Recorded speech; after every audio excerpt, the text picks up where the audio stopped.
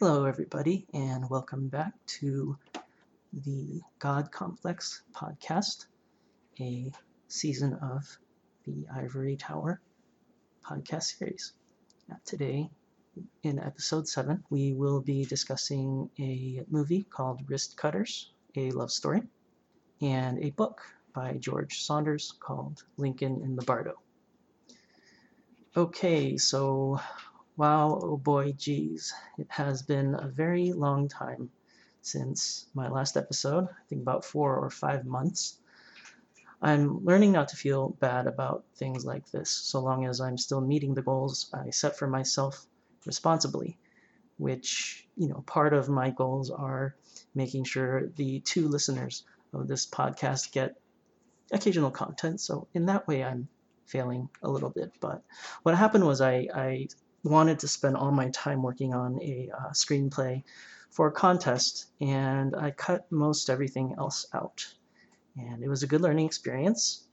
They didn't like the screenplay, but when I came out of it, I was behind on so much that I've been playing catch up for 4 months and counting. And then I joined another book club, and this book club reads way too fast. So mostly the catch up consists of consuming media, and I think another contributing factor is that I've been keeping earlier hours. It's really strange for someone who's always fancied himself a night owl, but getting up early has helped in a lot of ways with mood, and I think really for productivity, I just have to kind of take what I used to do late at night and then just move it to the early morning. But in any case, my circadian rhythm is actually the topic for the next entire season of this podcast. So just you wait for that. Kidding, of course.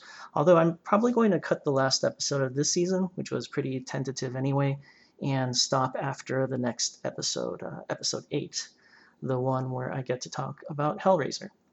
Then the next season, the third season of the Ivory Tower podcast, will be something totally new. I mean, as much as that can be true of a person who has a few pet topics he loves repeating observations about. And I have to admit, and you may have noticed, that I'm a little bit less thorough in this season as I went along. I think I've been losing a little bit of steam on the topic, and so it's about time, I think, for me to move on. I've been thinking of going for a more bite-sized output rather than 30-minute long podcasts, which require a good bit of work. And so I think I will be transitioning to something a little less involved, but of course, leaving open the possibility for an occasional new podcast episode. And by the way, you should see what I look like right now. It's kind of ridiculous. My wife took away all our USB microphones so that she can use them in her drama class. And so I am speaking into a webcam that is mounted on top of our large TV. So my head's tilted up and I'm standing right by the TV. Pretty crazy. Anyway, on to our first piece today, the movie Wristcutters, A Love Story. This movie stars Patrick Fugit, who I've been a little obsessed with lately. His last name, Fugit, I wonder if that's like from the Latin aphorism tempus fugit, which means time flies. So like Patrick flies. Anyhow, he was the kid from Almost Famous, and then he was also in this show called Outcast, which was about demon possession. The main conceit of Wristcutters for our purposes is that most of the movie takes place in the afterlife. Specifically, it is the afterlife where people who commit suicide go. The idea that there is a whole separate place for people who've committed suicide is straight out of Dante's Inferno. And of course, Dante held mostly to the ethical constrictions of his age and thought suicide was quite a bad thing to do and that you were punished for it even after you just killed yourself, which is pretty wild. But then traditional morality has a lot of this crazy idea that you shouldn't do this really bad thing because it's really bad for you. But if you do it, not only is it bad for you, you get extra punished for it. Luckily, we're now in a much more compassionate place, I think, when it comes to assessing the morality of suicide. But even Wristcutters, which generally doesn't have that kind of oversimplified, cruel take on killing yourself, still portrays an afterlife for suiciders that's pretty bleak. But I don't have a huge problem with that bleakness because I don't see it as much as they're being punished for the act, more like they still have some psychological processing to do, even after dying. It's a bit like that idea some people float that in the same way your setting and mindset affect your experience of psychedelics, that the afterlife is probably that too. That is some manifestation of your own ideas about the afterlife. Of course, like most any theory about the afterlife, there's no particular reason to believe this is true, but there's still something I appreciate about such a view when compared to some of the other common ideas about what the afterlife is like. At least in Wristcutters' world, heaven or hell is not some sort of carrot or stick, punishment or reward. It's just an extension of your own actions and the processing of those actions. I mean, do we really need infernal punishment or divine reward to sell the idea that there is a price to our actions? I suppose in some contexts, sure, maybe. Explicit punishment and reward was more how you manage children or otherwise less than fully formed people. It's how you control the uneducated masses, so to speak. But even today, we're seeing a push toward not doing that with kids either. With giving them the space to learn about actions and consequences. So why do some people still insist that we must rule by fear, that is, by the stick and carrot, which is a kind of bribery? And I guess because people have a hard time understanding that it's possible to be motivated for reasons outside of that which is strictly practical. Our main character in Wristcutters ends up in the suicide afterlife, and he adopts a lifestyle probably not too different from his lifestyle when he was a living person. But then a lawyer who has committed suicide shows up and tells him that his girlfriend should be here too now, because shortly after the main character killed himself, so did she. I think that's a pretty clever way of penetrating the life-afterlife communication barrier, or really any communication barrier for that matter. So, for example, many shows or movies fail at doing that. Like, you often find yourself asking questions like, why didn't that dude just call him and warn him? Or why didn't they send a message in some way that would have significantly changed the flow of the plot? An explicit example is if anyone's watching the new populist drivel fantasy Netflix show Shadow and Bone, that show has this problem too. There's a big wall basically in the show, and they don't really demonstrate how that wall is a problem, and they don't really talk about what seem to be easy ways to circumvent that wall, like catapulting a rock with a message on it, or something in that fashion. It seems like most of the historical walls are maligned, like the Berlin Wall or Hadrian's Wall, that wall in Israel that Banksy vandalized, the wall at the southern US border, etc., etc. Well, I guess people think the Great Wall of China is pretty cool. But then there's a ton of bones in those walls. But that's also why it's easier to make a period piece that takes place before cell phones, so you don't have to worry about those plot holes surrounding field communication. And so our main character spends the rest of the movie looking for his ex in the suicide world, but realizes he loves another. And the ending is very sweet and not cloying, in my opinion. What else? There's a cool bit about a person who committed suicide who's from the prehistoric era, and she has this great humming vocal throat singing performance that I also heard in the show Devs. Like, they utilized that in one of the episodes of Devs, which was the subject of a prior episode. Throat singing and humming, thumbs up. A lot of nice actors you'll recognize in the movie as well. Will Arnett and Tom Waits actually acts in it as well. Outside of the afterlife stuff, I really liked Wristcutters for its independent spirit. It really reeks of late 90s crunchy indie feelings, which is lovely. And the director is a relatively unknown person, I think a Belarusian artist who was personally authorized by the author of the Wristcutters short story to make this movie. And he beat out a bunch of more boring corporate filmmakers who wanted to make a blockbuster piece of shit like What Dreams May Come. So I celebrate the existence of this movie, if only because it's a case of the little guy winning out to make something individual and meaningful, rather than going for what would make everyone a bunch of money. Just want to reiterate, I do very much recommend this movie. Okay, so moving on to Lincoln and the Bardo. Wow, I'll just get it out of the way and say this is one of my favorite novels. It's a near perfect touch on grief, humanity, and the afterlife. In previous episodes, when I rant about the shortcomings of other afterlife media, I'm always thinking of Lincoln in the Bardo because it just outpaces everything else. The author, as I said, is George Saunders, and it concerns the world of spirits and a new spirit on the block, that of Willie Lincoln, the second of Lincoln's sons to die early. Plot-wise, it's a bunch of ghosts hanging out before going on to whatever's next, so a sort of purgatory, I suppose. But as you learn more about these ghosts and their lives when they were living, the mechanics of the afterlife really shine. Oddly, I'm having trouble distilling the book, and maybe that's the point. The afterlife in the book is so peculiar that it defies the kind of schematic description we can use for, say, the circles of hell in Dante's Inferno, or divided up nicely like an office bureaucracy or something like that. A lot of the portrayals of the afterlife we've discussed involve familiar environments.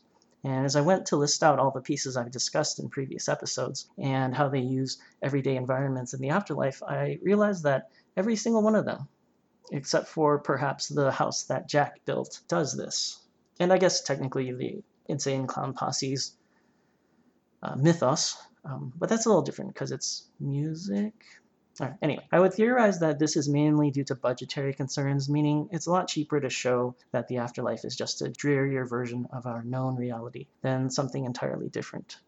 And I also think I mentioned before that hell has taken on a more psychological meaning in the modern era and less of a physical meaning. There are plenty of people, of course, who still think it's a pit of fire, but that view is, in my estimation, always diminishing in prominence in this new secular world. In fact, accounts of near-death experience actually change as you progress through history. The experiences adopt whatever cultural impression of the afterlife is in vogue at the time of the experience. So who knows what our near-death experiences will be like in the future as our ideas evolve. To me, Lincoln in the Bardo, as any great work or concept will evince, defies easy description and is best explicated by what it's not. It's not like a lot of the afterlife stories we're familiar with. It's its own thing. The idea is that there is a kind of purgatory and that the way you lived influences the way you exist as a spirit is pretty common idea, but the details of this purgatory and these spirits are unlike most accounts I've experienced. So highly, highly recommended, but it's pretty weird, so take that as you will. I heard the audiobook version actually features like 20 different celebrity voice actors because there are a lot of different spirits and narrative voices in the book. I've actually heard that makes it harder to grasp, so apparently one should read the book instead of listening to it. I mean, in general, I'm not opposed to referring to listening to audiobooks as quote-unquote reading. I'm just saying in this case I've heard bad things about the audio, even though it sounds fun with all the celebs.